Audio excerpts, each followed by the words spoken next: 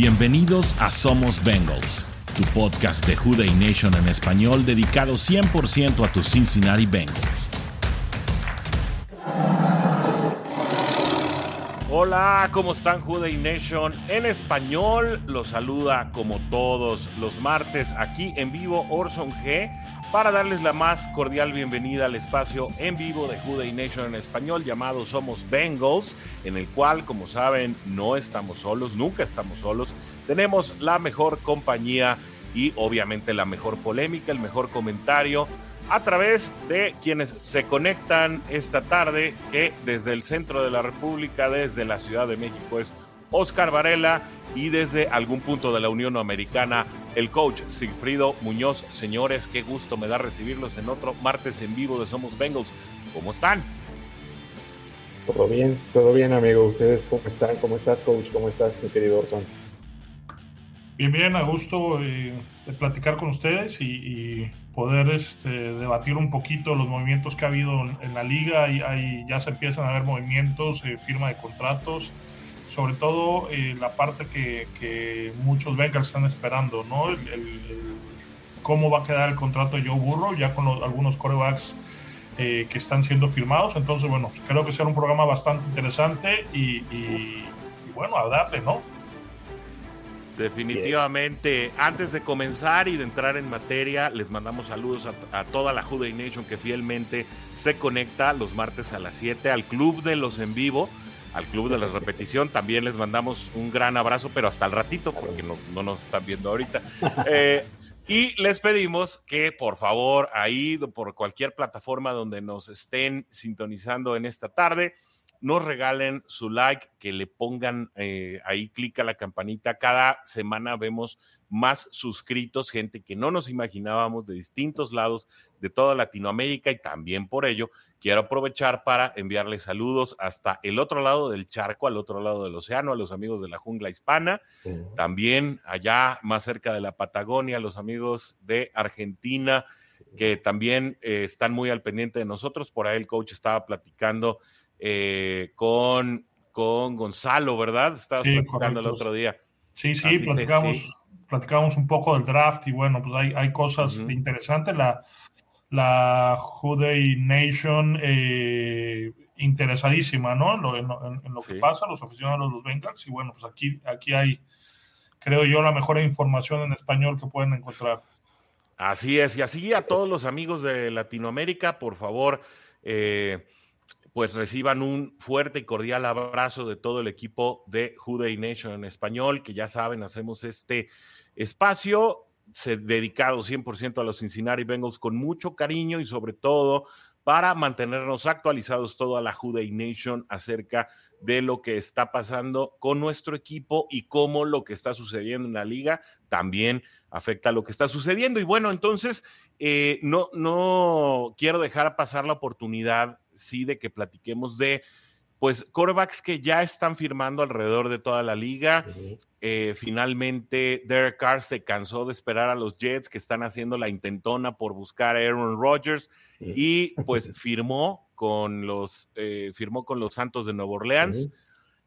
Un contrato pues bastante peculiar. También Daniel Jones ya firmó su extensión. Contratos que oscilan más o menos entre los $40 millones. Un contrato un poco más bajo fue el de Geno Smith, que se arregló por 3 años y $100 millones con los Halcones Marinos de Seattle. No han dado a conocer los detalles del bono de firma, las prestaciones, que bueno, esos sí le dan un poco de juego obviamente, o fluctúan ya la estructuración del contrato. Sin embargo, eso nos pone pues una perspectiva de cuál debe ser, por lo menos, y aquí es donde creo que vamos a empezar con la polémica, el piso para el contrato de Joe Burrow, porque desde un punto de vista muy personal y sin haberlo platicado, ahora sí que para no perder la costumbre aventamos la papa caliente. Creo que Joe Burrow, a pesar de hacer un contrato, como le dicen, city friendly o amigable con la ciudad, o en pro de mantener a sus armas alrededor, no podría estar ganando un promedio anual menor a las firmas que estamos ya atestiguando en recientes días.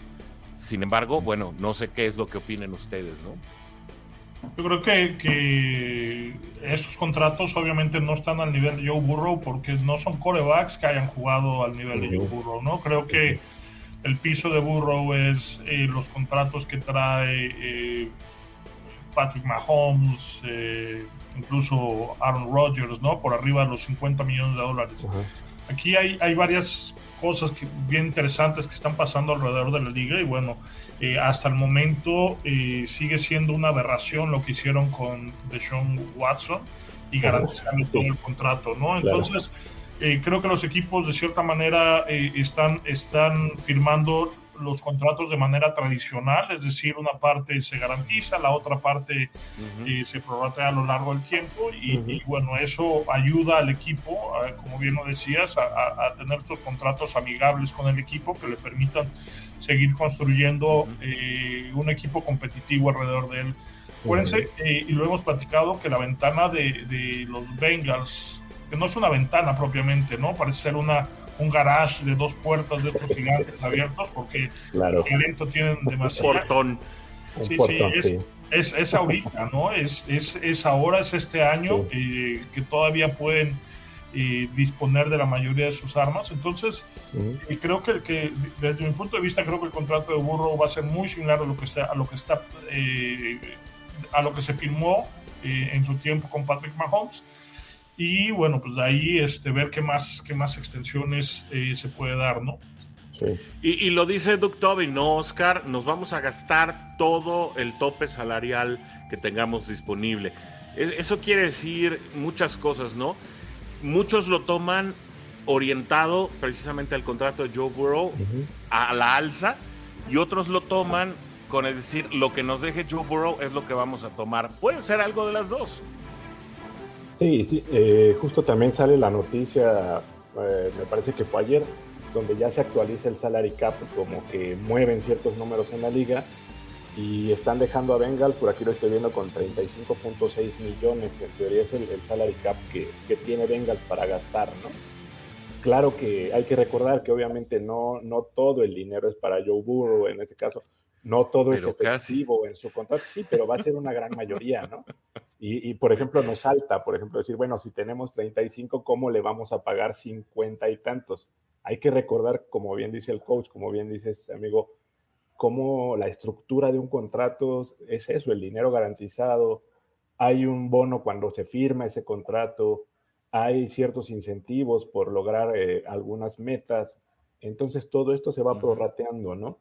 Y en definitiva los números, pues lo que te dan es eso, para primero enfocarte en tu personaje principal del equipo, ¿no? Que es Joe Burrow, y de ahí manejar lo que vaya pasando con los diferentes agentes libres que tenemos, o los que en un dado caso, si es que queda ese espacio, y si se maneja de cierta forma el dinero y los cortes también, pues te dejan a lo mejor espacio para otros jugadores que lo que se está pensando es que Cincinnati no va a ser tan agresivo este año con agentes libres, no va a poder a lo mejor traer estas contrataciones tan renombradas, por así decirlo.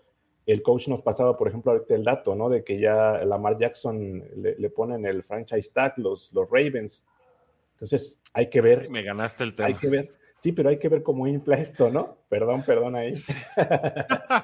Sí, y es que quería tocar el punto también con ustedes dos. Y es que, Lamar Jackson no aceptó los $50 millones que le estaba pagando los Ravens por temporada por no ser todos garantizados, que sacabas cuentas y era como 87% garantizado. O sea, realmente creo que ahí a Lamar Jackson se le nota la falta de agente, ¿no? Una persona que hable para los dos lados. Porque él está solo, ¿no?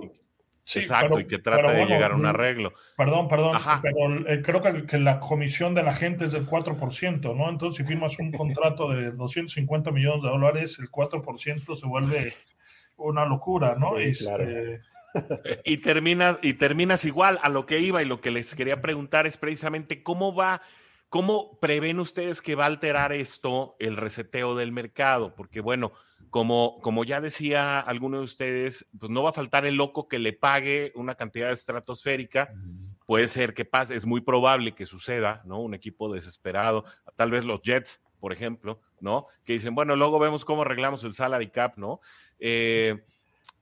Pero finalmente los honorarios de partida para Lamar Jackson bajo el franchise tag son de $34.3 millones y los Ravens tendrían la opción de poderle hacer match a una oferta que reciba Lamar Jackson y quedarse con sus servicios bajo el franchise tag. Así opera el irrestricto, ¿no?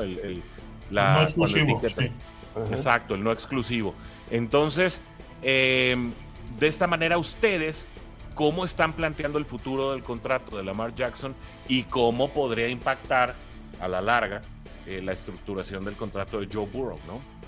Mira, los Bengals tienen que apurar, ¿no? Definitivamente, porque como ya lo mencionaste, ¿no? Habrá algún equipo desesperado por ganar, que pudiera ofrecerle a Jackson lo que Baltimore no le ha podido ofrecer, ¿no? Que es garantizarle toda la extensión del contrato, ¿no? Lo que hicieron los Browns, la locura de los Browns. Sí, claro. Es lo que es, ¿no? Sí, con Deshaun.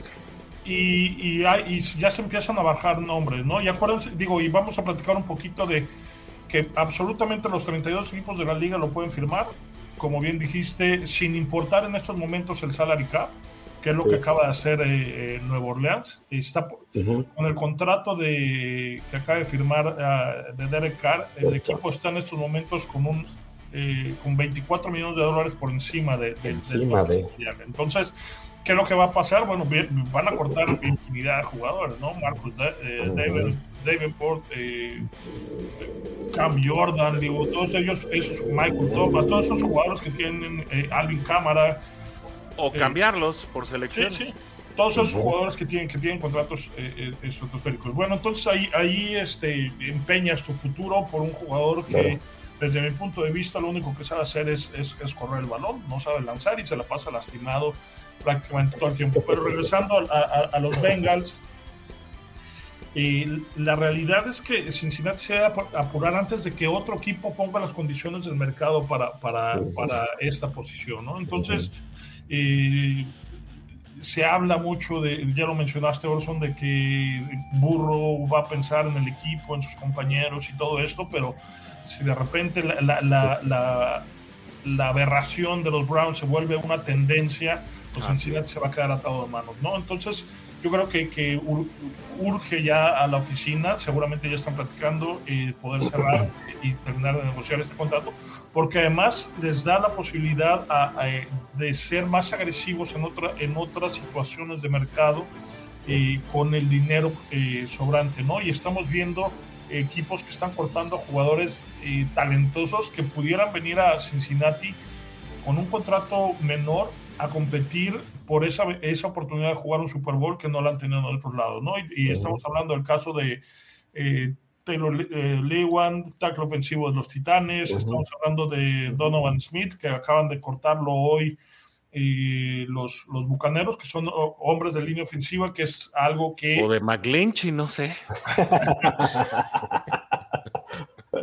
que ya discutimos, ¿no? Línea ofensiva debe ser, después del contrato Joe Burrow, la prioridad de los Bengals. Oye, pero entonces ya me la compraste, porque ya estás buscando un liniero ofensivo en la agencia libre. Pero que no me cueste $20 millones. Claro. O sea, si yo le ofrezco... Pero ya te convencí. Claro, pero mira, Donovan Smith creo que tenía un contrato por $15 millones, lo cortaron por esa razón. O sea, no va a haber, no creo que haya un mercado para Donovan Smith donde pueda ganar esa misma cantidad de dinero, ¿no? Y regresando a los Bengals, si los Bengals cortan a Joe Mixon por ser un salario elevado, no va a haber ese mercado para los corredores que puedan ganar $12 millones si no es por la etiqueta de jugador franquicia. Creo que el mercado no lo existe, ¿no? Entonces, bueno, ahí habrá que, seguramente se va a reforzar. Yo ya di mi opinión también en la agencia libre, cómo debería Cincinnati reforzarse con jugadores de segundo nivel, tipo Alex Capa, tipo Ted Karras, no de segundo nivel, no, pero esos jugadores que no ganan los contratos los que están poquito debajo del Tier 1, que le llaman, ¿no? Exacto. Exacto. Pero siguen siendo muy buenos jugadores. A la línea 2, exacto. No los jugadores elite, sino jugadores muy buenos que pueden apartar en el equipo. Y ahí, Oscar, el coach toca un punto muy interesante porque cada vez se vuelve más probable que se corte a Joe Mixon. Esto, para quienes no se han enterado, bueno, se suscitó una situación que hasta ahora solo podemos decir que sucedió afuera de su casa. No podemos decir, digo, no afuera de su casa, sino en las inmediaciones de su casa. Vecindario, ¿no? Podemos decir más, en la que un joven menor de edad resultó lesionado, y es todo lo que sabemos, lesionado. Aparentemente hubo detonaciones de arma de fuego que provenían de adentro de la casa. Algunos reportes no oficiales mencionan que Joe Mixon no estaba ahí cuando se realizaron las detonaciones, que habría llegado hasta la 1:30 de la mañana del siguiente día. Sin embargo, toda esta atmósfera de incertidumbre, violencia, pues de cosas raras, ¿no? De un ambiente muy enrarecido alrededor de la figura de Joe Mixon, parece que sí bajan sus bonos con respecto a que el equipo pudiera continuar su contrato con él, incluso bajo un esquema de reestructura, ¿no? Sí, porque pues lo está poniendo en el ojo del huracán, pero de una forma nada positiva, ¿no? Como dices, no hay nada comprobado. Si recordamos, tiene como un mes, ¿no? Que había por ahí unos cargos que al final de cuentas se retiraron. Hay un antecedente ya de cuando estaba en la universidad, ¿no? De una situación con una mujer que él golpeó, que hay un video por ahí también. Como que venía eso cargándolo, ¿no? Incluso antes del draft se tocaba mucho ese tema, ¿no? De cuando Bengals iba a draftearlo, y mucha gente decía, bueno, ¿vale la pena o no vale la pena arriesgarse con un jugador, pues sin duda talentoso, pero qué riesgos tienes, ¿no? Que en algún momento Bengals tuvo ese tipo de jugadores, pues con problemas extracancha de repente, ¿no? En la era de Marvin Lewis. Creo que ha sido mejor en esta etapa con Zach Taylor, el manejo que se le ha dado. Joe Mixon ha demostrado, creo que es un jugador talentoso, se mantuvo fuera de los escándalos, o aparentemente fuera de los escándalos. No sabemos si en algún momento tuvo alguna situación y se cubrió y no se dijo nada. Y ahorita, pues sí, de manera incluso hasta sospechosa, de repente empiezan a salir estos reportes muy, ¿cómo se puede decir? Pues muy cerca, muy continuos, ¿no? De decir, hace un mes pasó esto, ahorita está pasando esto, y no se comprueba nada, ¿no? Lamentablemente, pues sí impacta su imagen, y como dice el coach, si se va, no creo que en otro lugar pueda encontrar un contrato de estos que menciona el coach, de 10, 12 millones de dólares. No, yo creo que difícilmente lo va a encontrar, salvo que pase algo, como bien decías, con el franchise tag, por ejemplo, con Saquon Barkley, ¿no? Que es de los jugadores ahorita, que es de los agentes libres más renombrados, Josh Jacobs, un Tony Pollard, alguna situación que le puedan... Pero tal vez ellos sí los valen, ¿no? Quizás sí. Uf, qué duras palabras. Sí, ¿no? Pero fíjate, ¿no? Ezequiel Elliott, y si se quiere quedar en Vaqueros, va a tener que tener una reducción de salario, ¿no? Entonces, porque está Pollard, ¿no? Ahí. Claro, entonces digo, particularmente en esa posición, la vida productiva, por decirlo de alguna manera, es muy corta y bueno, ¿no? Se vuelve un poquito desechable un jugador talentoso, ¿no? Sí, oye, pero en Dallas, ¿no? Las terceras oportunidades las corre Elliott, no las corre Pollard. Pero ha venido por el cambio también, ¿no? De cómo se ha venido transformando la liga a través de los años, ¿no? Porque antes era un Jim Brown, era un indispensable para los equipos, ¿no? Buscaban su Jim Brown, y ahora están buscando su Jamar Chase o su... Barry Sanders, ¿no? Emmitt Smith, eso fueron, ¿no? Sí, claro, grandes corredores, pero ya en este momento se ha vuelto diferente el esquema de ataque.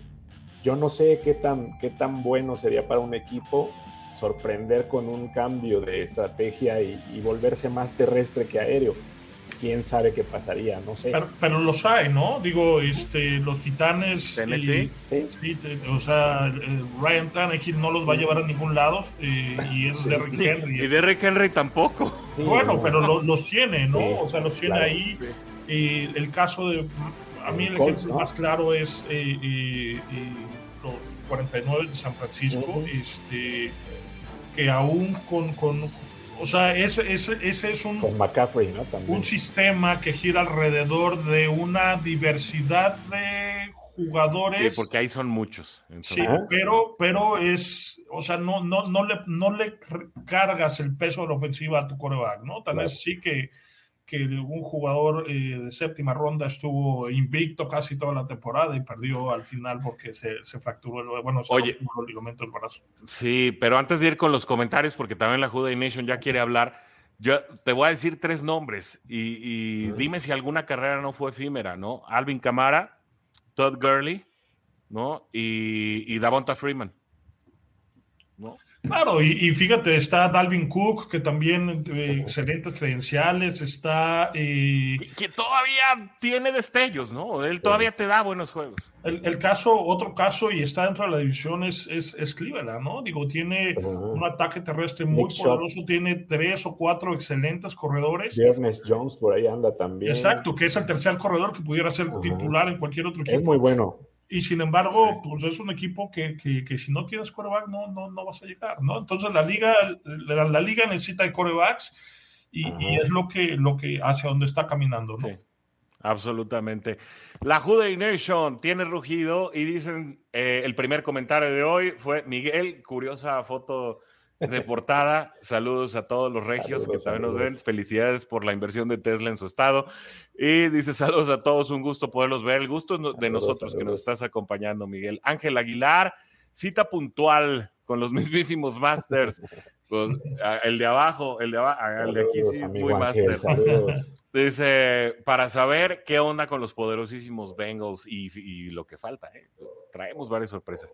Adrián Macedo, que siempre está puntual por acá, dice, WHODEY, se extrañan los tiempos de tackle en la NFL donde se jugaba con el corazón, ahora con Goodell todo es solo dinero, pues ni hablar. Eric Edmond desde Panamá, un abrazo para ti, qué gusto. Siempre bien puntual, Eric. Sí, contar contigo. Iván Esquivel dice, ya vine. Qué bueno que siguen transmitiendo. No, hombre, y de aquí para el Real, Iván. Esto, pues esto no es borrachera.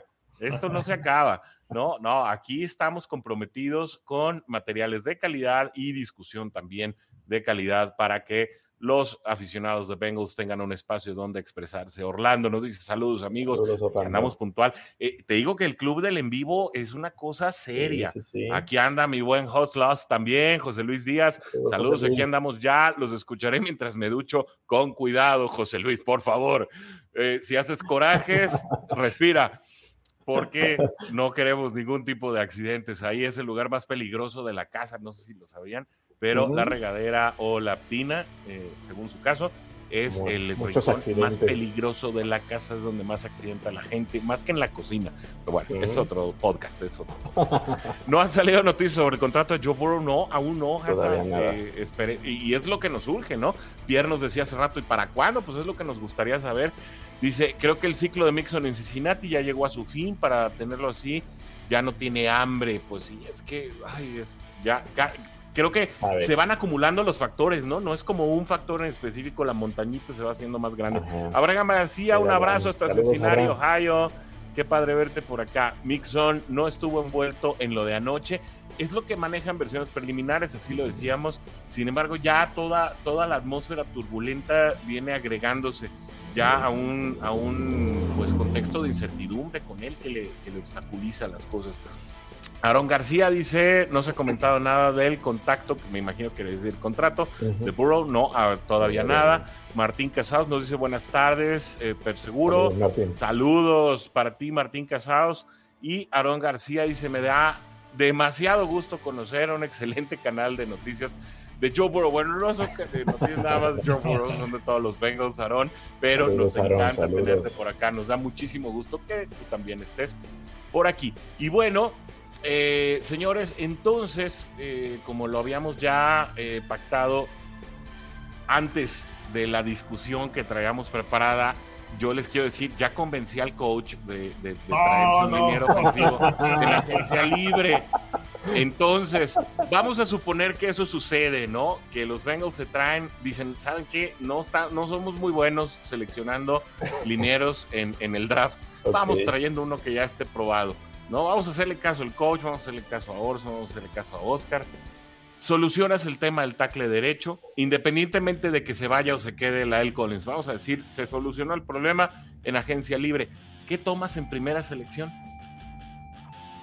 Fíjate que bueno, pensando que Duke Tobin te escucha y contrata... Claro que nos escucha. Y las Blackburn y Katie Blackburn también. Sí. Y asumamos que contratan a Donovan Smith, contrato de 3 años, $20 millones. Cualquiera menos a McGlinchey.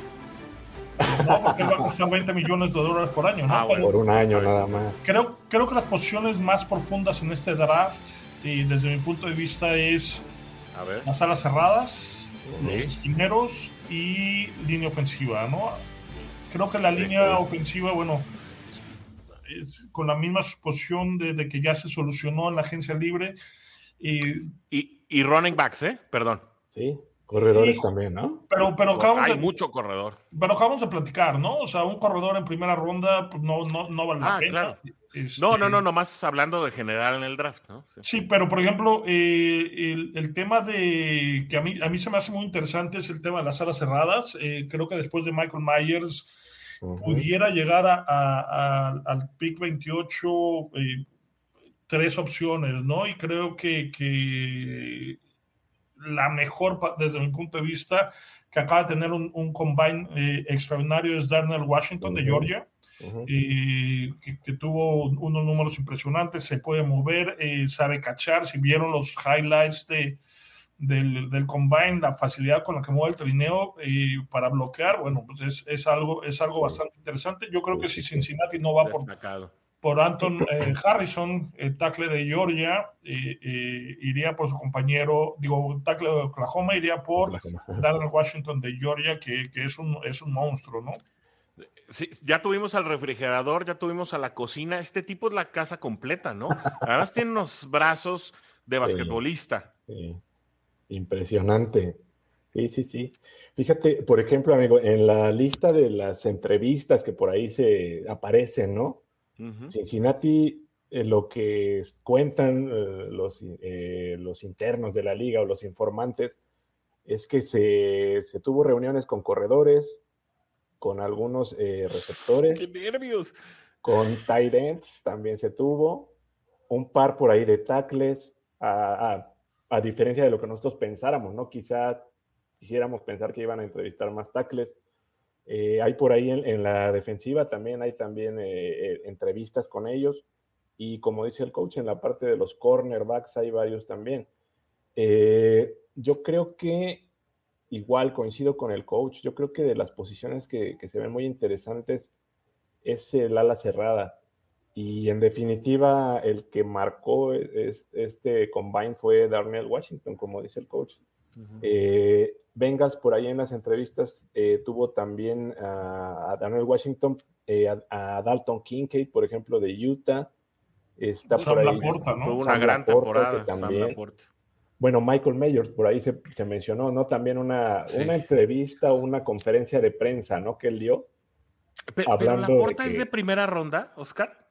No, yo creo que de los de primera ronda es, yo creo que Darnell Washington, está Michael Myers, y no sé, no veo a otro más, no sé si otra ala cerrada, coach, por ahí tú tengas algunos. Oye, que dice James Rapine que es Mayer, a todos nos corrige cuando decimos Mayer, es Michael Mayer. Mira, sí, perdón. Adelante. No, iba a decir una tontería. No, digo Dalton Kincaid, ¿no? Creo que también se fue en primera ronda. Y entre Luke Musgrave, Sam Laporta, y pudiera ser algo que pudiera venir en segunda ronda, ¿no? Entre los primeros 60 picks. Ya después, a lo mejor el chico de Cincinnati, de los Bearcats, Josh Wild, que ya también se entrevistó. Sí, también tuvieron tercera, cuarta. Exacto. Y al final, a lo mejor también que lo hizo bastante bien, aunque no es un sistema que le beneficie mucho es el ala cerrada de Michigan, Luke Schoonmaker, ¿no? Creo que por ahí son los nombres que más pudieran sonar. Otra vez, ¿no? Bajo el supuesto de que viene un tackle ofensivo, Donovan Smith, y que viene y que volvieron a firmar a Eli Apple con un contrato bastante amigable.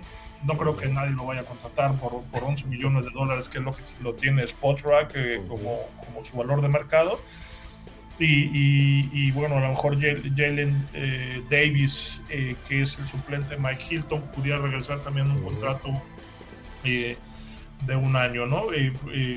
Que es un esquinero bastante reconocimiento por parte del staff de coacheo tiene, aunque en el campo de juego no se ha visto muy limitado, ¿no? Que mucha falta hizo cuando se lastimó Mike Hilton, porque se lastimaron al mismo tiempo y realmente no había un nickelback, ¿no? Perdón. Sí, que jugó ahí Dax Hill, ¿no? Que fue el único juego donde tuvo bastantes snaps. Sí, más o menos le fue, ¿no? Y le fue así.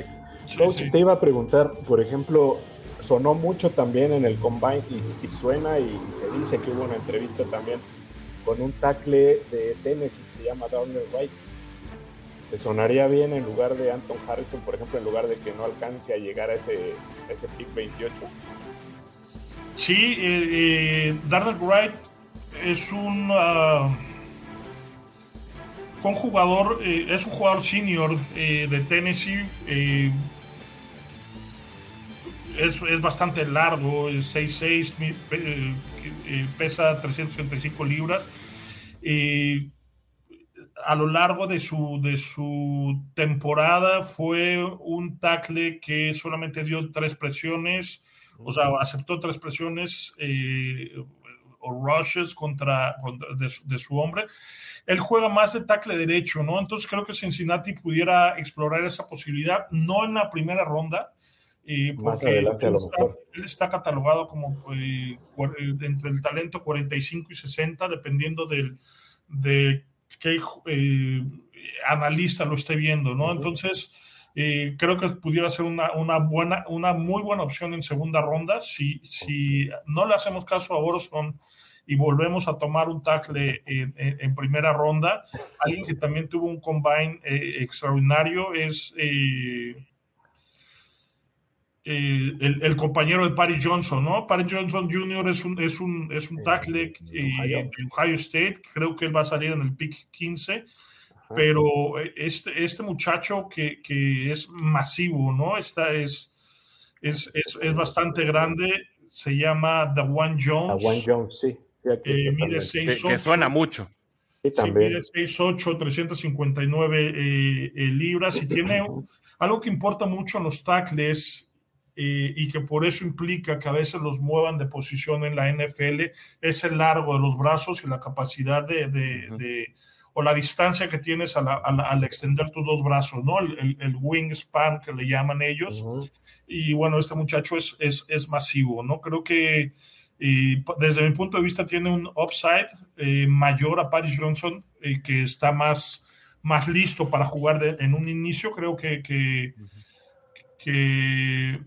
Jones lo pudieras contratar en una primera ronda y tenerlo de suplente, irlo trabajando, irlo desarrollando para un eventual caso de la salida de Jonah Williams. Yo creo que Cincinnati va a dejar a Jonah Williams del lado izquierdo, a pesar de que fue el tackle con más capturas permitidas en la liga, pero no va a trabajar por extenderle su contrato, ¿no? Ya lo firmó por su 5º año, y creo que puede desarrollar el talento, o sea, a través de una selección este año, y dejar a cualquiera de las rondas importantes, que es de la 1 a la 3, con un tackle ofensivo de suplente apoyando a este caso, y van a mover a Carman. A Carman del lado derecho a competir con Lael Collins. Sí, Lael Collins no está listo para jugar por el tema de la lesión de rodilla, ¿no? Y bueno, de Darnell Wright, agregar que tiene apenas 21 años, es el más joven de todos los candidatos que acaban de mencionar. Y creo que viene mucho a relevancia porque Bengals necesita lo que le llaman un swing tackle, ¿no? Un tackle que pueda jugar tanto de izquierda como por derecha, precisamente ante las distintas situaciones que se han venido dando, no solamente el año pasado, sino pues propiamente desde que no tenemos estabilidad en la línea ofensiva, ¿no? Desde que lo platicamos Oscar y yo hace mucho tiempo, desde Andrew Smith. No hay un tackle derecho consistente. Y vaya que, bueno, Andrew Smith en su primera intervención, sí, porque cuando regresa espantoso. Pero oigan, bueno. ¿y Cody Mauch les gustaría en una ronda alta también? Pues ya en cuarta ronda, sí, sobre todo. Pero bueno, déjame nomás terminar lo que les quería decir. Necesitas un swing tackle que pueda pasar por la curva de aprendizaje del primer año, es decir, necesitas tener a los de inicio titulares consistentes, a tus titulares consistentes durante el primer año, porque así como lo es el ala cerrada, también el tackle la verdad es que es una posición difícil para lograr adaptación en el primer año.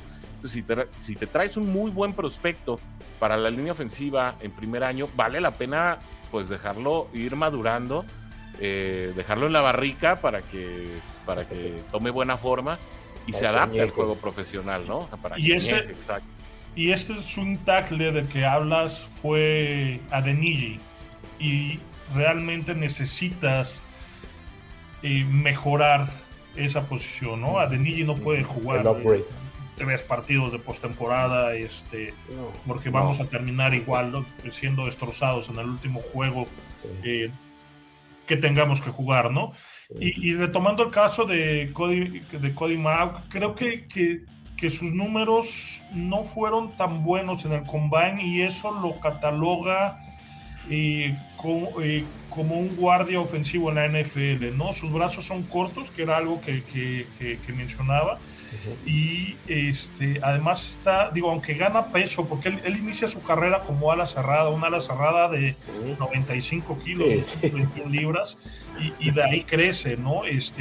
Crece bastante bien, porque no pierde estas condiciones de atleta, ¿no? Se sigue moviendo bastante bien, pero queda corto en brazos de acuerdo a los estándares de la NFL, ¿no? Entonces, él está catalogado para salir a inicios del día 2, o sea, que sea uno de los primeros picks de la segunda ronda. Creo que sería, o sea, preferiría a lo mejor que Cincinnati esperara al final de la ronda 2 para buscar un tackle que sea 100% nominal, y ahí hay a lo mejor otro ejemplo como pudiera ser Blake Freeland de Brigham Young University, ¿no? Que también es otro tackle ofensivo de 6'8" y 305 libras, ¿no? Es un tackle que también trabaja bastante bien, y bueno, pues ahí también está para lo mejor el caso de Matthew Bergerson, un tackle ofensivo de Syracuse, bastante bueno protegiendo el pase, que pudiera ser una opción para dentro del día 2, ¿no? Que ya son jugadores que se te caen a la tarde del día 2 o que incluso te llegan a la mañana del día 3, ¿no? Correcto, sí. Sobre todo por la posición que Cincinnati escoge, ¿no? Que es final del draft, ¿no? Y pensemos que lo bueno de escoger en las rondas finales, o bueno, en la parte final del draft, de la ronda. De la ronda del draft, es que jugadores que valen la pena ser tomados en el primer pick, yo creo que hay entre 15 y 20 que todos los equipos de la NFL tienen bien analizados, ¿no? Después de eso hay una camada de jugadores que va desde el 20 hasta el 60, 65, que pueden ser ronda 1, ronda 2, dependiendo cómo tú los evalúes, ¿no? Entonces, creo que Cincinnati puede tomar un jugador que realmente él quiera, que fue el caso, por ejemplo, del año pasado de Dax Hill, que muchos pensaron que era más alto. Sí, y que fue un robo, o sea, que fue algo que Cincinnati un lo toma steal, como dicen ellos, ¿no? Exacto, y después arriesgar por Taylor Reed, ¿no? Que entran dentro de esta categoría de jugadores que valen mucho la pena a final de ronda 1 y durante toda la ronda 2, y algunos de ellos van a quedar rezagados a principios de ronda 3, ¿no? Entonces, creo que va un poquito por ahí el caso de la línea ofensiva, en caso de que Cincinnati no busque reforzarlo en el pick 1, ¿no? Yo quiero defender a mi opción sorpresa de la semana pasada, a Cali Jackensi. Creo que tuvo un combine por ahí que hizo ruido, ¿no? Si no me equivoco, creo que fue de los defensivos mejor calificados, ¿no? Que sabemos que va a ser difícil que venga tome un defensivo, un liniero defensivo, ¿no? Exacto, y a mí también me encantaría ver a Jackson Smith en Jigba hacer y también ahí sí fue destacado, creo que en el combine sí lo tiene receptores nombrado, ¿no? Como un buen prospecto también. Pero el coach ya me pelució a mi No, lo que pasa es que si es tackle defensivo tan ligero, debe ser el próximo Aaron Donald. Aaron Donald, sí, de hecho lo comparan con Aaron Donald. Y ojalá pudiera ser, porque realmente Cincinnati necesita un tackle defensivo en técnica 3 que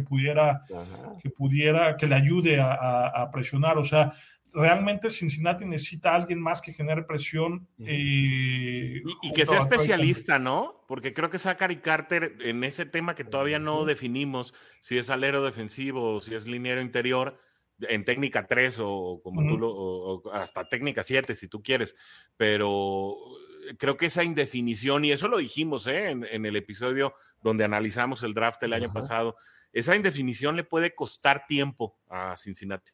Sí, porque fuera de Hendrickson no tienes quien presione, ¿no? Digo, Hubbard es un jugador más completo y más consistente, ¿no? Pero no es tan explosivo como Hendrickson. Mucho ¿no? más táctico. Y de repente hay juegos donde hace falta, ¿no? Ese otro jugador disruptivo que te puede generar los turnovers y las pérdidas de balón, las intercepciones, las capturas, que este año no estuvieron y que hace dos sí sucedieron con el esquema que traía Narumo, ¿no? Este año fue más una defensiva de bend but not break, y una defensiva en conjunto, ¿no? Sí, que algunos estamos esperando que sea Joseph Osai el que cierre esa lo que te iba a decir, falta que Osai desarrolle, ¿no? Sí. Ese brinco que le falta. Ahora sí, antes de entrar al tema estelar, me voy otra vez con comentarios de la WHODEY Nation, que se multiplica, cada vez son más por acá. Dice Miguel, ¿creen que termine saliendo Jesse Bates? Definitivo, sí, ya. Sí. Vendan su jersey de Jesse Bates. Y al coach Bates. hacerle así, dije, ¿qué sabe el coach? No sabemos los demás. Vendan su jersey de Jesse Bates. Porque que probablemente se mencionó a 49 y a Cleveland por ahí, ¿no? Como dijo para que cayeran allá. Y los Falcons, lo reportamos ayer que él quiere jugar con Deshaun Watson, entonces, porque tienen el mismo agente, pero bueno. Haza dice que a él le gustaría un ala cerrada en primera ronda. También nos dice Bengals deberían vender su proyección para Super Bowl a varios jugadores que no tendrían opciones en otros equipos. Hay más jugadores de los que pensamos que quieren venir a Bengals, pero también creo que tiene mucho que ver la filosofía del front office, ¿no?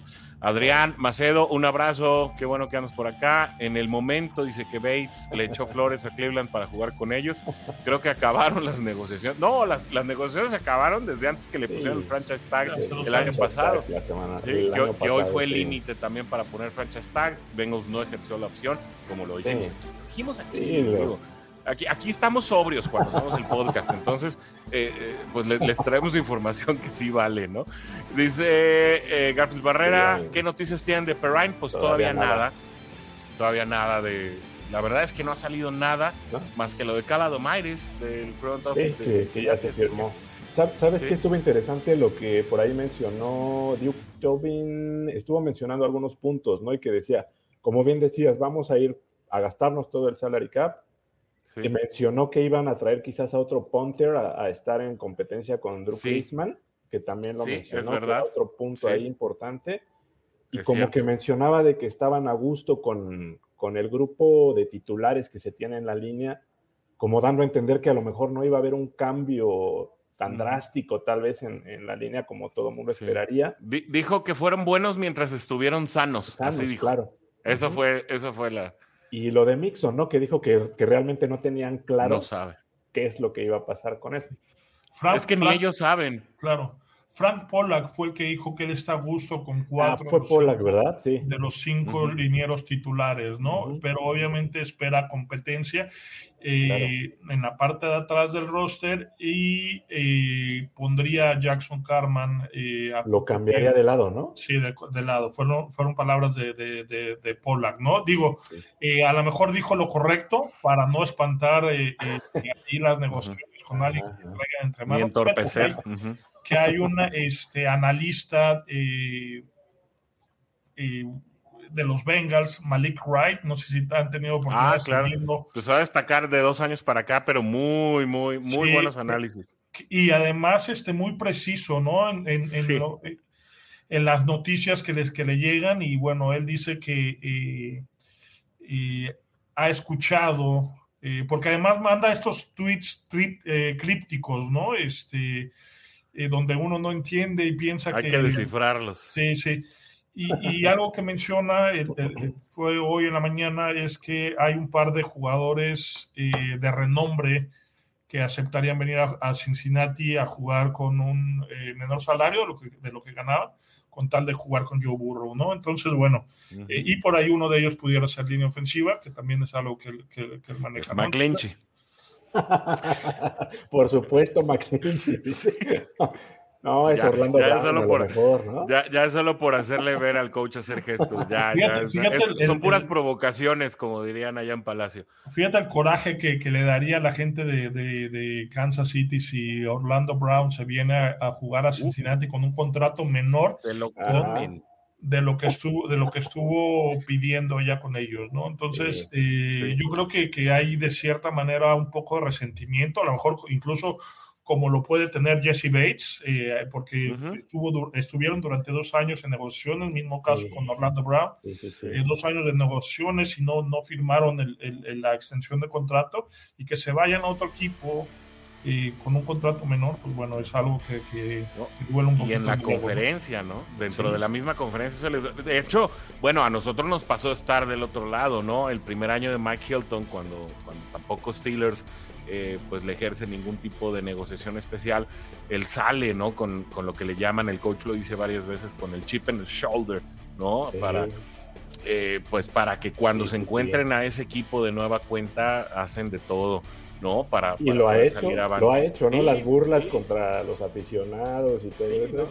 Es muy directo Mike Hilton.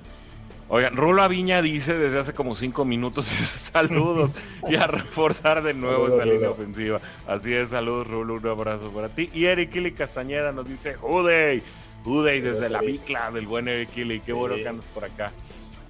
Bueno, ahora sí vámonos de lleno con el tema que traemos preparado para hoy. Llevamos ya gran parte del programa, ya nos lo comimos, así que dejaremos yo creo que algunas posiciones para la semana entrante. La verdad es que pues no se nos acaba el tema, ¿no?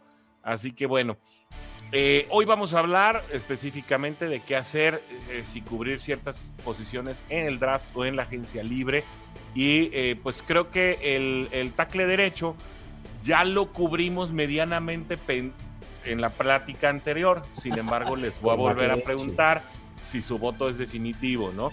Su tackle derecho, si es que se tiene que hacer, ya sea el tackle derecho 1 o el tackle derecho 2, porque realmente Leal Collins no tuvo suplente, ya lo dijo el coach. Adeniji no es para ser suplente de absolutamente nadie en esta liga como profesional, ¿no? Ni a Isaiah Prince. Imagínate, si Adeniji le ganó el puesto a Isaiah Prince, pues yo creo que va a estar difícil. Entonces, tackle derecho, ¿lo solucionas, Oscar, en el draft o lo solucionas en la agencia libre? En el draft. En el draft. En el draft. Ok, pues, por favor, desarrolle su respuesta. Mira, es que es complicado el tema, por ejemplo, de lo que estás hablando de un Mike McGlinchey, por ejemplo, ¿no? Que es un jugador que pues tiene sus dudas porque estuvo lesionado recientemente, porque es un contrato un poquito más grande, y en este momento hablo del draft porque no ha pasado nada con el contrato de Joe Burrow, ¿no? Y no tienes a ciencia cierta los números aterrizados como para decir, dispongo de este capital para aventarme un clavado de estos impresionantes en el draft.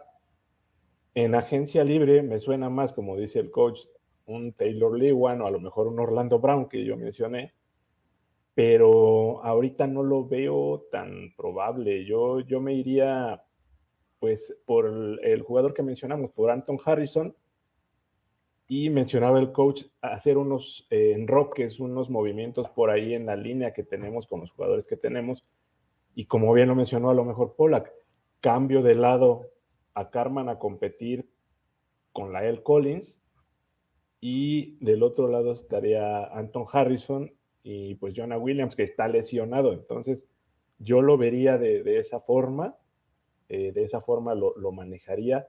Y te digo simplemente porque ahorita no tengo la certeza de cuánto capital puedo invertir en una agencia libre, y no sabemos todavía nada bien de cómo se van a estar manejando estos números, ¿no? Yo lo haría de esa forma, por esa razón que estoy explicando. Ok, sobre todo, son razones financieras, sobre todo, ¿no? Yo digo que sí.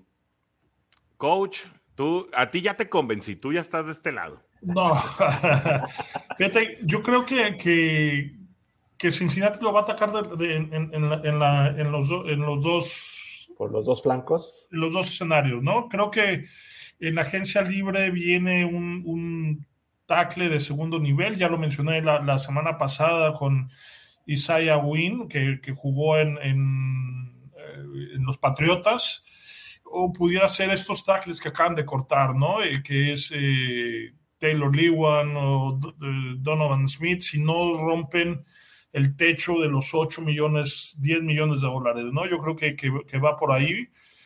Y deben desarrollar algo para el futuro, porque no creo que Jonah Williams sea la solución a largo plazo, ¿no? A largo plazo, ¿no? Entonces, además Cincinnati debe tener este enfoque, y no sé si lo comparten ustedes también, ¿no?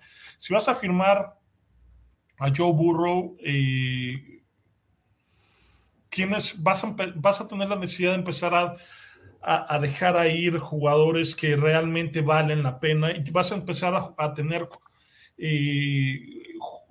tienes que draftear muy bien para poder continuar con esta ventana y darle a Burrow esta oportunidad. Entonces muchos de tus jugadores tienen que ir jugando en contratos novatos, y de ahí a los 4 o 5 años dejarlos ir, ¿no? Entonces un poquito lo que hizo Kansas City, dejando ir a Tyreek Hill, y jugando este año con receptores de Walmart, ¿no? Entonces creo que Cincinnati va a hacer algo similar, o debería hacer algo similar, para que la ventana se vuelva competitiva. En este caso, al igual que los Jefes, le tienes que poner un compañero. En el caso de Mahomes es Kelsey, en el caso de Burrow debe ser Jamar Chase. A lo mejor sean un poquito más agresivos y bueno, tengamos a Higgins en un segundo contrato, pero Boyd, Mixon, Horst, todos esos jugadores van a ser reemplazables por novatos, ¿no? Entonces debes ir desarrollando talento a través de la línea ofensiva. Jonah Williams no se le va a dar un segundo contrato.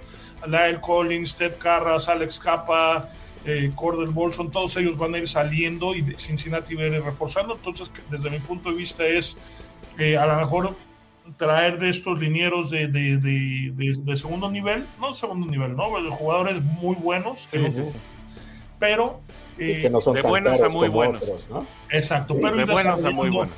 Ir desarrollando a los Anton Harrison, ir desarrollando a los Daquan Jones, ir desarrollando a esos tackles que van a ir jugando y que van a ir saliendo, ¿no? De acuerdo, yo también creo que es un tema que tienes que arreglar en ambas situaciones. Sin embargo, creo que Cincinnati no va a optar por abordarlo en primera ronda. Yo creo que fiel a la costumbre, veremos tal vez una selección en segunda, tal vez una selección en tercera ronda, y veremos una contratación en agencia libre, no solamente porque es lo que el público pide, ¿no? Más solidez en esa área, sino porque definitivamente ha sido el talón de Aquiles y lo reconoce la organización, que constantemente nos hemos quedado a un liniero ofensivo de un mejor lugar.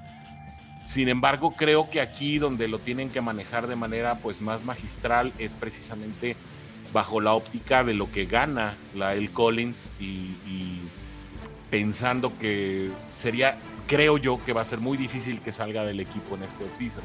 Creo que recibirá una nueva oportunidad y que será la oportunidad de sí confirmar su contrato o de darle punto final a estas mismas alturas, pero del año que viene. Y nada más abordar un aspecto que también se le escuchó decir a Doug Tobin la semana pasada, y es que tienen aparentemente calibrado el contrato de Joe Burrow, porque aparentemente lo han venido platicando ya desde hace varios meses, y aparentemente están tratando de evadir lo que le llaman el escrow allá en los Estados Unidos, que es una suerte de tributo o una suerte de pago adicional que tienes que hacer, que está limitado al mes de marzo, cuando ya tienes pues tu nómina hasta ese momento definida.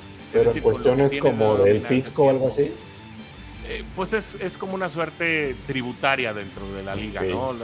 No te voy a mentir diciéndote que lo puedo explicar muy bien. Sé que es un concepto que existe, no profundizo muy bien en cómo opera, pero sí le genera un gasto a los equipos previo al mes de marzo. Es decir, muy seguramente estaremos viendo a principios de abril, antes del draft, definido el contrato de Joe Burrow bajo cierta tónica que ellos ya tienen más o menos parametrizada, ¿no? Entonces, bueno, y con ello a lo que quería llegar es que lo que mencionaba Doug Tobin es que de la manera en que planean estructurar este contrato es que realmente el cap se ha impactado hasta el segundo año, hasta el segundo año de ese contrato, que es cuando ya estarías hablando de retener a T. Higgins y estas contrataciones. Es decir, aunque se dé esa reestructura en este año, todavía tendría esa opción de retener a algunos jugadores, no a todos.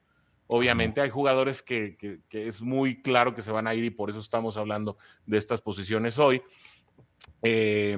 Pero de alguna manera te da cierto tipo de manejo financiero para poder retener a ciertos talentos que quieras retener. Y yo creo que esa es la clave, que Cincinnati, es decir, Doug Tobin, Zach Taylor y Katie Blackburn, pues quieran retener a ciertos jugadores, dentro de los que creo no podemos contar a Jermaine Pratt y a Jesse Bates, ¿no?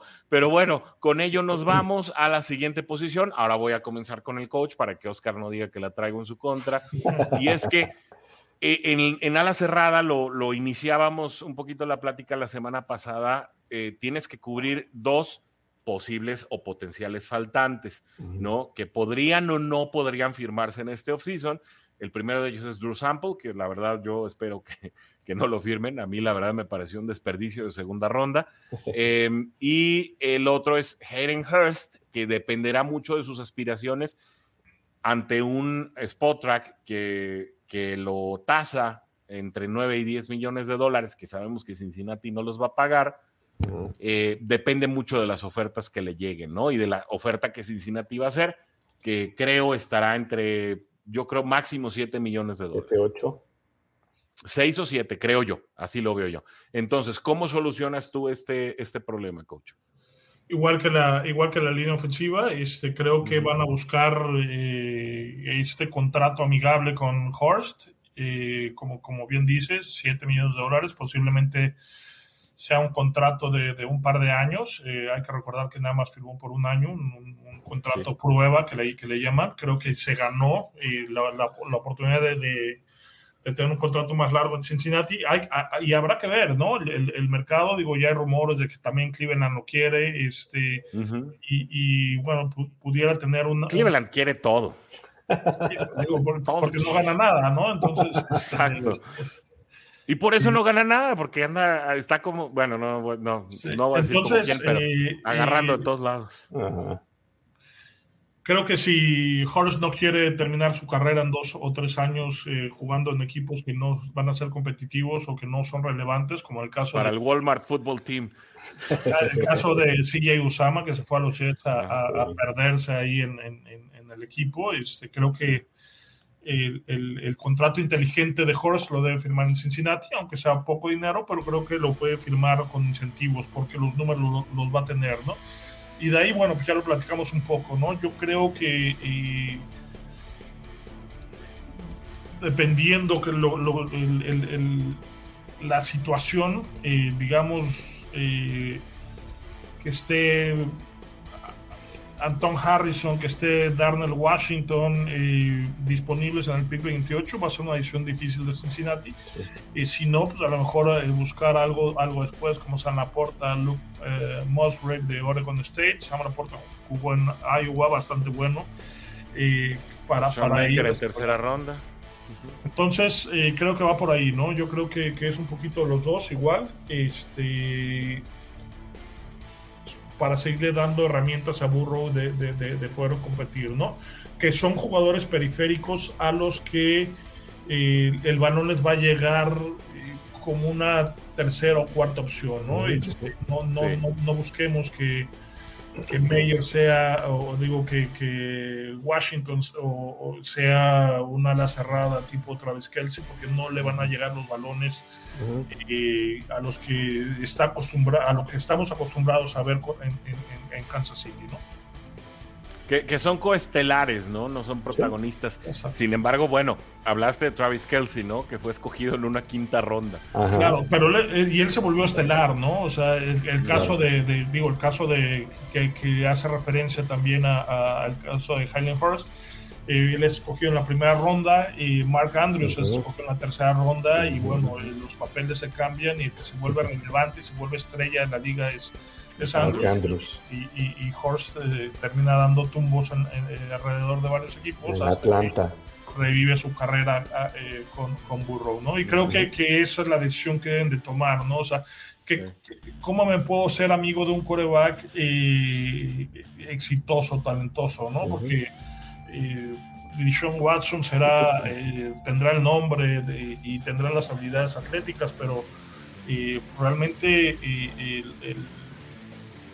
el talento lo tenía en Tejanos con de Andrew Hopkins y nada más, ¿no?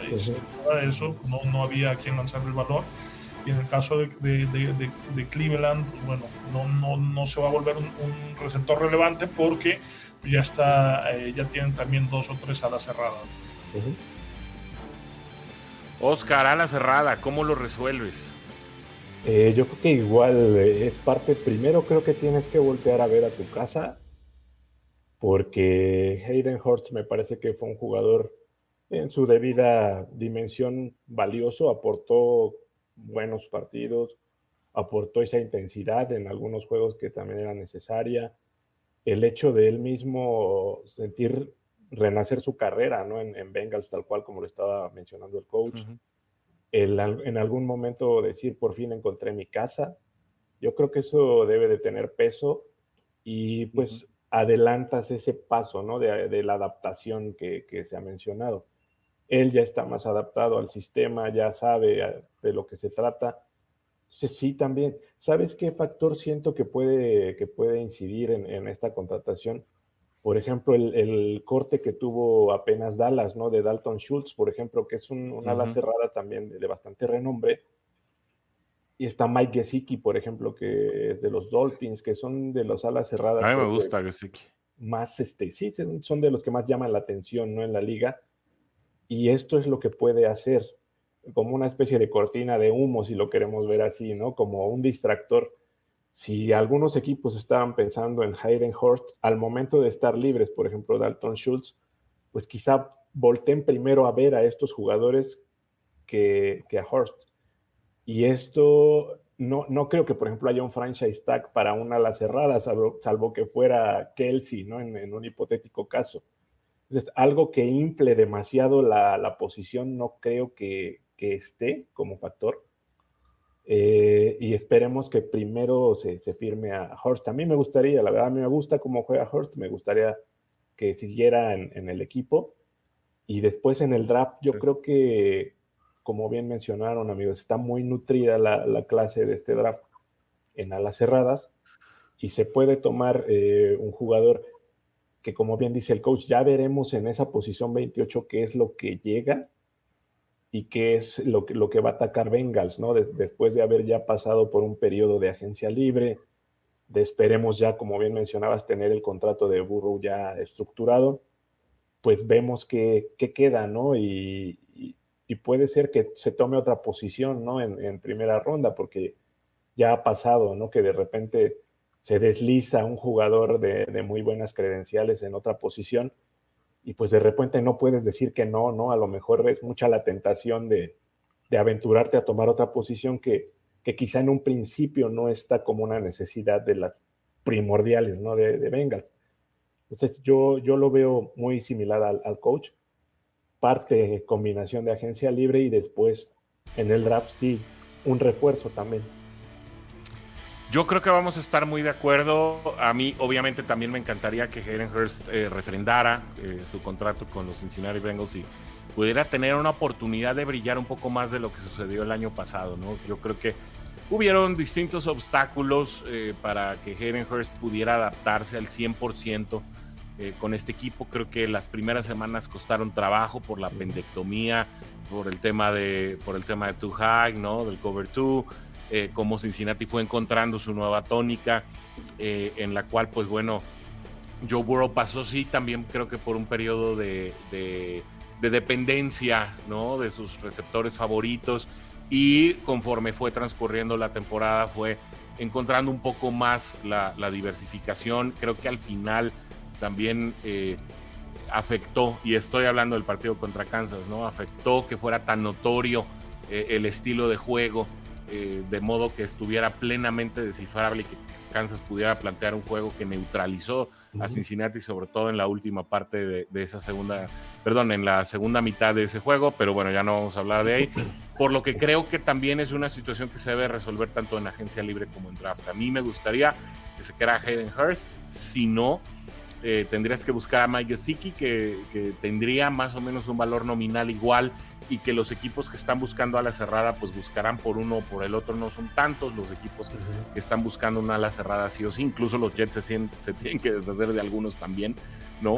Los Jets llegaron a tener 6 alas cerradas, que es ridículo para un roster de 53 jugadores. Tener 6. O sea, es decir, los titulares, ¿no? Tener 6 alas cerradas, ¿no? Todos los equipos lo tienen, pero combinados en practice squad y roster titular.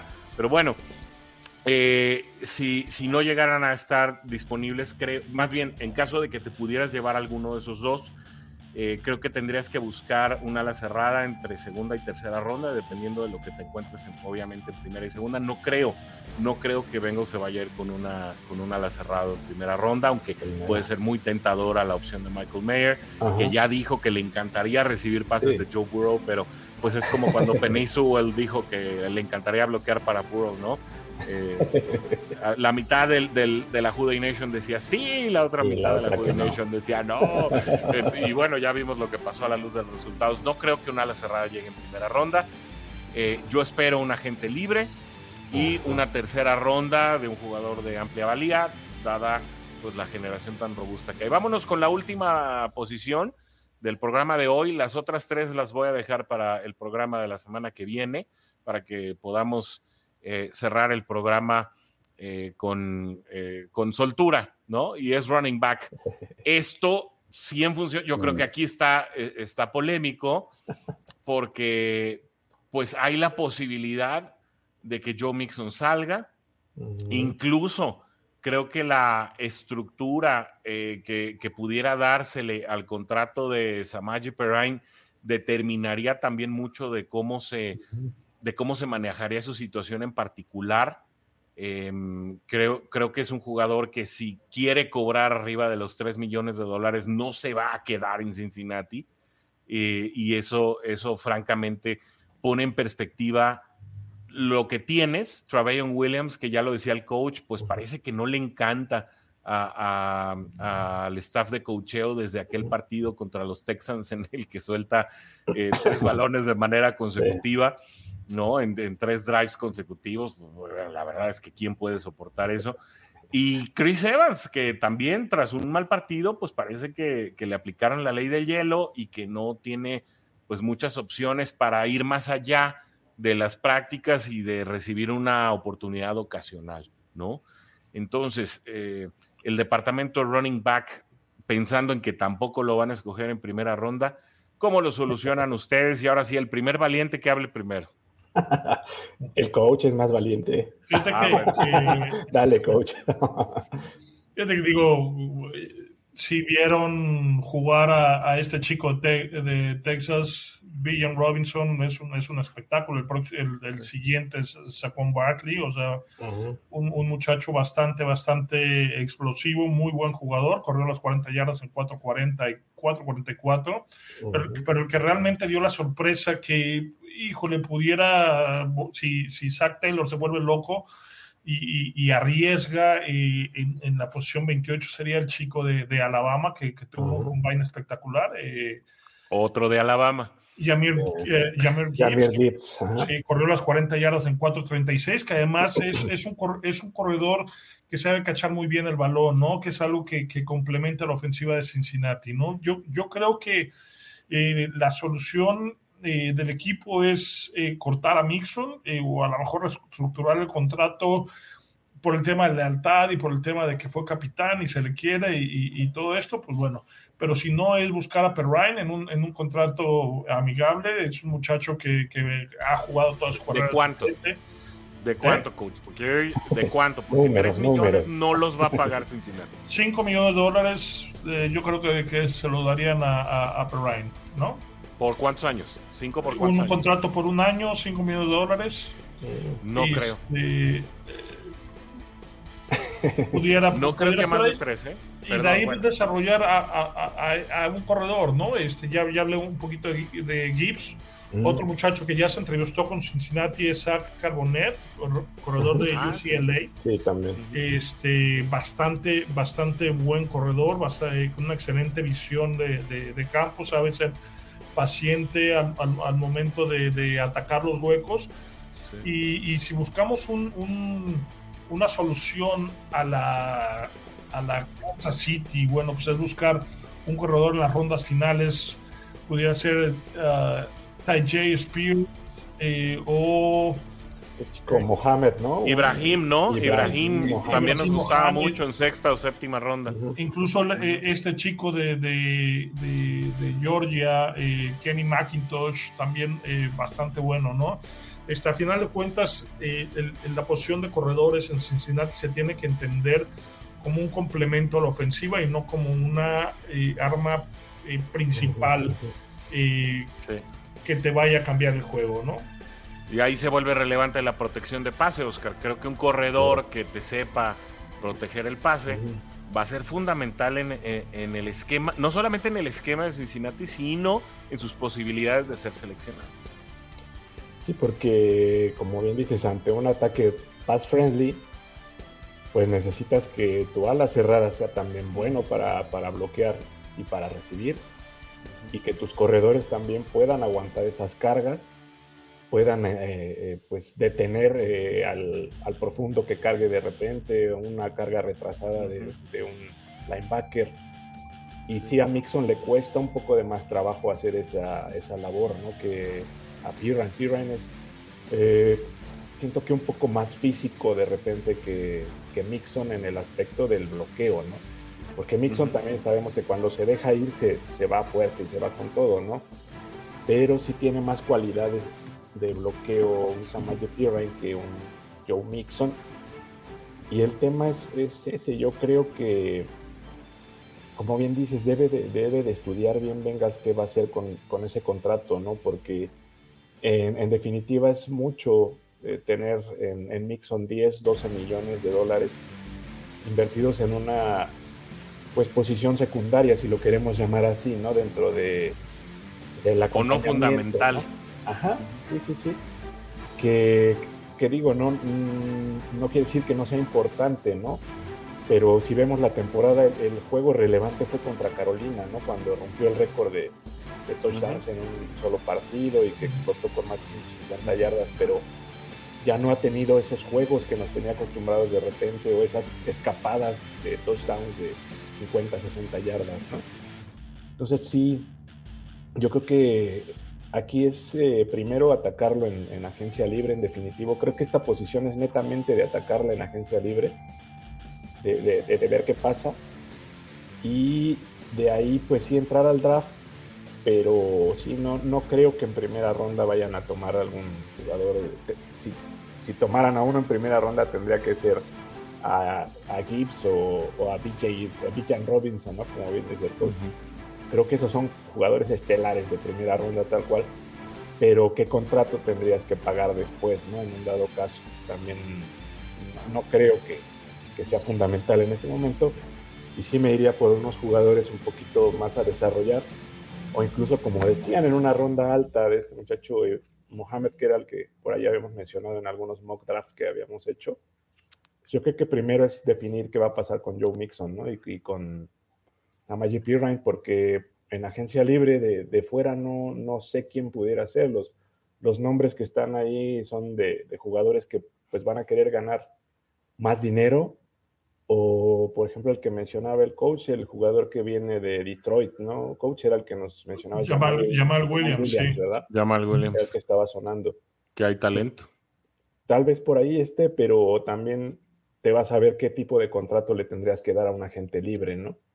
Sí, y mira, se vuelve una posición reciclable, especialmente con equipos como Cincinnati. Hay que recordar cuando llega Samaje Perine, que es cuando le ofrecen reestructurar a Gio Bernard y Gio pues no acepta la reestructura, entonces le dicen, bueno, aquí está tu año de sueldo, lo utilizaron muy bien, dio uno de sus mejores años creo que en Cincinnati, y luego le dijeron, muchas gracias, porque eso vale mucho para, creo, para este front office, y entonces es cuando llega Perine, y llega precisamente con esa asignatura, coach, que es la de dar protección de pase mientras tienes una cierta dinámica como corredor, ¿no? Y creo que te quedaste con algún comentario en el tintero.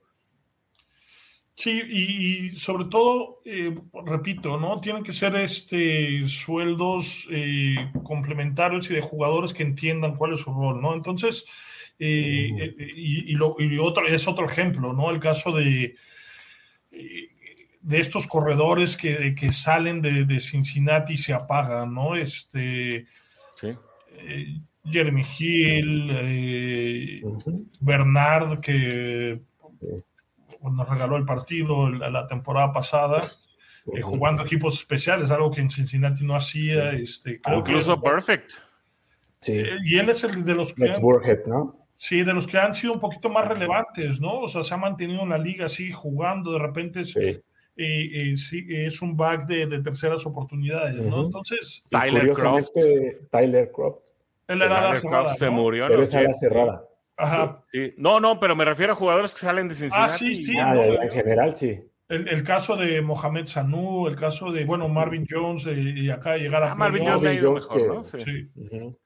Que curiosamente este año tanto Gio Bernard como Rex Burkhead son agentes libres, si no me equivoco. Sí, y difícilmente agarrarán equipo, ¿eh? Pues yo creo. No le veo. No creo que, por ejemplo, Bengals se arriesgara a tomarlos de nuevo, ¿no? No, pero son profesionales, ¿no? O sea, son de estos jugadores que la liga les llama, son profesionales, llegan, cumplen su trabajo, cualquiera que sea, no se meten en problemas y están disponibles, no se lastiman, ¿no? Entonces, los dos muy trabajadores. La verdad que Gio sí tuvo un problemita con la prensa local ahí en Tampa, precisamente después del partido contra Cincinnati, precisamente porque hubo sospechas ahí de que estaba ayudando a su ex equipo. Sí, ¿no? sí, pero bueno. Y se peleó con los reporteros, literalmente, les aplicó el clásico, ¿y dónde estabas tú? ¿No? Claro, pero bueno, vaya, y es un poco también el cómo se maneja la prensa, ¿no? Podemos hablar ahorita de cómo la prensa ha manejado el caso de Joe Mixon, acusándolo sin acusarlo, pero ya poniéndolo culpable. Entonces, a veces la prensa busca situaciones donde no las hay, o va a ser más grande el problema donde apenas se está resolviendo. Claro. Pero bueno, el tema de los corredores, yo también coincido con ustedes, creo que debe solucionarse y a lo mejor se le va a dar un poco más la oportunidad a Chris Evans y debe trabajar el coach de corredores en el tema del control de balón, la protección del balón. Creo que es importante, si se va Mixon, que uno de los dos tiene que regresar al equipo. O sea, Mixon tiene contrato, pero no va a jugar con ese contrato.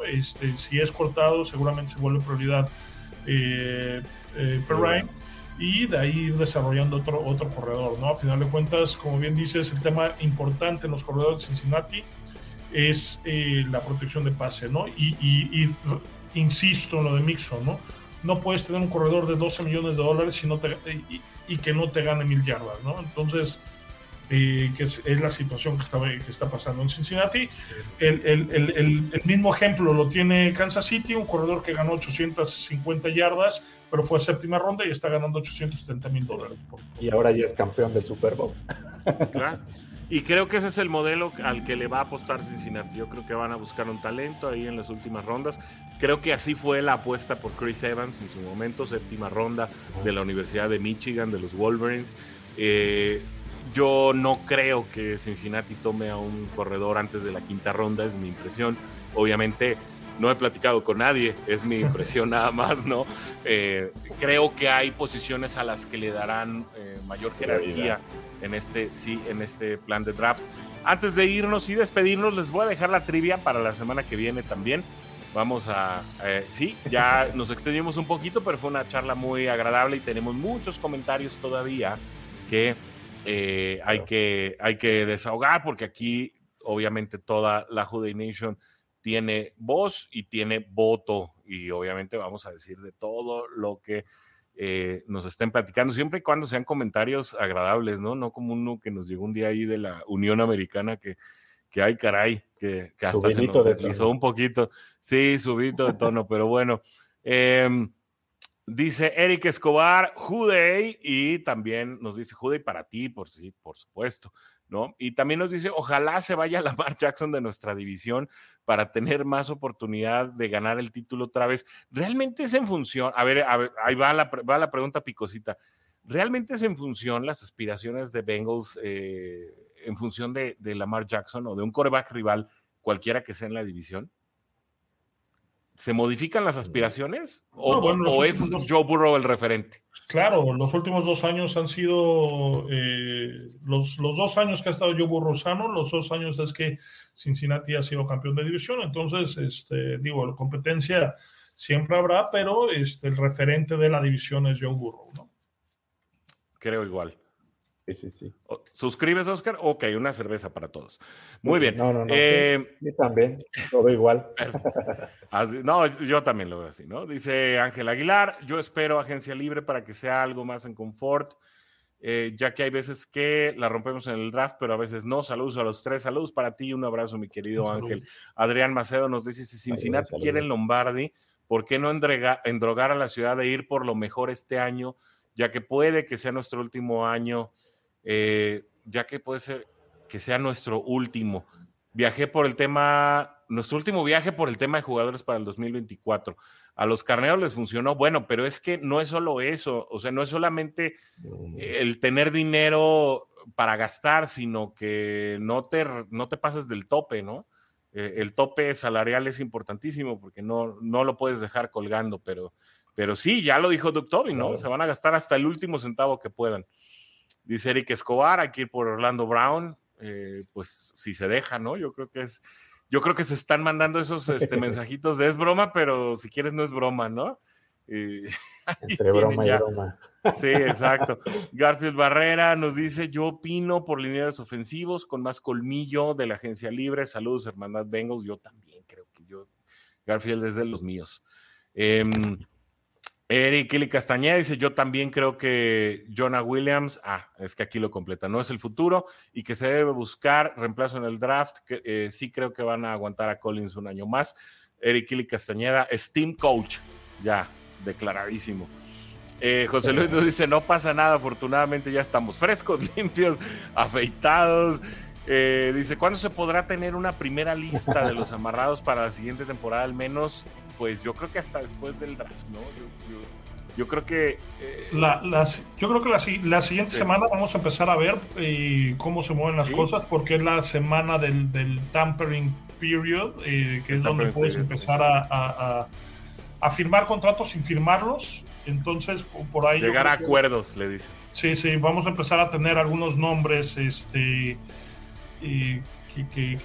ya está, ¿no? Digo, creo que esta semana, o sea, la NFL espera después del Combine para empezar a ver movimientos. Ya vimos unos esta semana, jugadores que están siendo cortados, jugadores que están teniendo permiso por parte de sus equipos para buscar un intercambio y las renovaciones estas de contratos, ¿no? Sí, absolutamente. Cuando tienes a un jugador que quieres volver a firmar, lo puedes hacer bajo un espectro de tiempo, precisamente que es que le llaman tampering period, pero también es lo que le llaman el resign week, ¿no? Que pasa esto como lo que sucedió con Caladomaitis, ¿no? Donde ya, bueno, la situación contractual anterior determina cuándo puedes ya llegar a formalizar con un jugador nuevo. Lo que hemos visto, por ejemplo, en cuanto a Derek Carr, pues son acuerdos, pero lo que vimos con los Gigantes y Daniel Jones ya estás hablando de algo formal, ¿no? Sí, entonces depende mucho de la situación contractual de cada jugador. Dice Asa, ¿qué tanto la organización respetará la petición de la afición? Pues creo que en tanto la petición de la afición se alinea a los intereses de la oficina central, ¿no? Creo que, pues la verdad, pocas veces funciona respecto a lo que quiere la afición, ¿no? Traer un playmaker, hay que arriesgar. Bueno, arriesgar a pasarte del tope salarial, es que hay que ver en qué te arriesgas, ¿no? Las restricciones son muchas para que precisamente no existan equipos, como la Liga Española de Fútbol, ¿no? Equipos que a base de billetes 3 equipos tienen escuadras increíbles que los equipos chicos pues simplemente no pueden alcanzar. Digamos que la NFL busca un poco normalizar ese tipo de la paridad, ¿no? Pero el playmaker lo tienes, ¿no? El playmaker se llama Joe Burrow, el playmaker se llama varios. Exacto. El playmaker se llama T. Higgins, el playmaker se llama Trey Hendrickson. O sea, realmente hay jugadores explosivos en Cincinnati, ¿no? Sí, Von Bell, digo, no hay que olvidar a Von Bell, que para mi punto de vista es también que debe, y esa gente libre también, ¿verdad? Que esa gente libre esta temporada y que seguramente tendrá muchas ofertas y que creo que sí es de las prioridades para Cincinnati dentro de la retención de la agencia libre. José Juan Torres Barajas, hoy nos saludó hasta el final, hoy se dio a desear, pero hasta Monterrey, Nuevo León, WHODEY para ti. Y pues con esto damos final a los comentarios y también al programa de hoy. Y que bueno, pues muchísimas gracias para toda la WHODEY Nation por habernos sintonizado, por haber mantenido el número nutrido de espectadores. La verdad es que es un placer y nos sorprende siempre tener tantos aficionados nuevos o que por lo menos no teníamos en el radar. A los que no estuvieron hoy los extrañamos, les mandamos un abrazo y los esperamos en el Club de la Repetición, ¿no? Que también obviamente es importante para nosotros, así como lo son los del Club en Vivo. Luego déjenos ahí en sus comentarios del video si tú eres Club en Vivo o si eres Club Repetición, para, bueno, pues también obviamente mandarle su respectivo saludo y su respectivo WHODEY. No olviden, como siempre les decimos, usar el hashtag Somos Bengals y estar publicando en nuestros grupos de contactos. Así encuentran el grupo de discusión en Facebook como Somos Bengals. Ahí podemos estar platicando de todo lo relacionado a nuestros Cincinnati Bengals. Ahí siempre se comparte información de primera mano. No olviden en este mismo programa dejarnos su like, es decir, ese pulgar arriba. Si nos están viendo en YouTube, péguenle a la campanita para que queden suscritos y les avise cada que tengamos nuevo contenido, porque siempre hay contenido sorpresa, no solamente los fragmentos del programa de hoy que se programan a partir del jueves, sino cuando vienen invitados especiales al programa, que es muy seguido, y no se pueden perder tampoco esos contenidos. Así que bueno, nos saludamos la semana que viene. Un placer contar con su presencia, coach. Un placer también, Oscar. Pues nos despedimos de la WHODEY Nation, señores. Y pues vámonos, amigo Orson, vámonos, mi querido coach.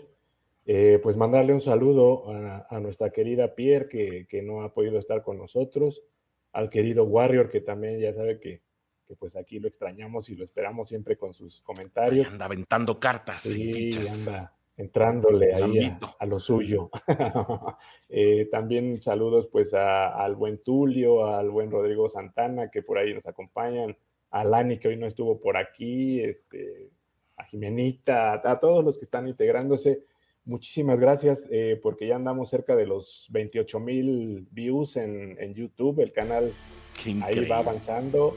Un gusto, la verdad. Ni en sueños lo pensamos. Sí. Y es muy agradable, ¿no?, ver que le gusta a nuestros queridos amigos de la WHODEY Nation acompañarnos y mandarnos sus comentarios.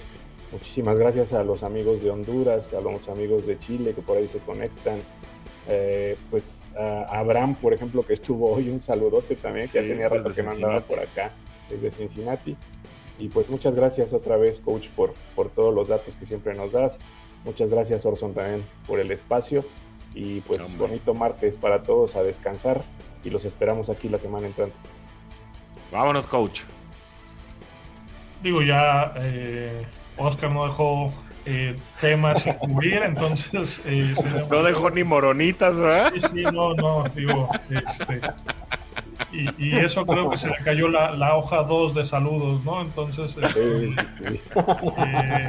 no, pues, igual, ¿no? Coincido, qué padre que el programa vaya creciendo y que vaya creciendo de la mano de todos los aficionados de los Bengals, ¿no? Aquí, respetamos opiniones y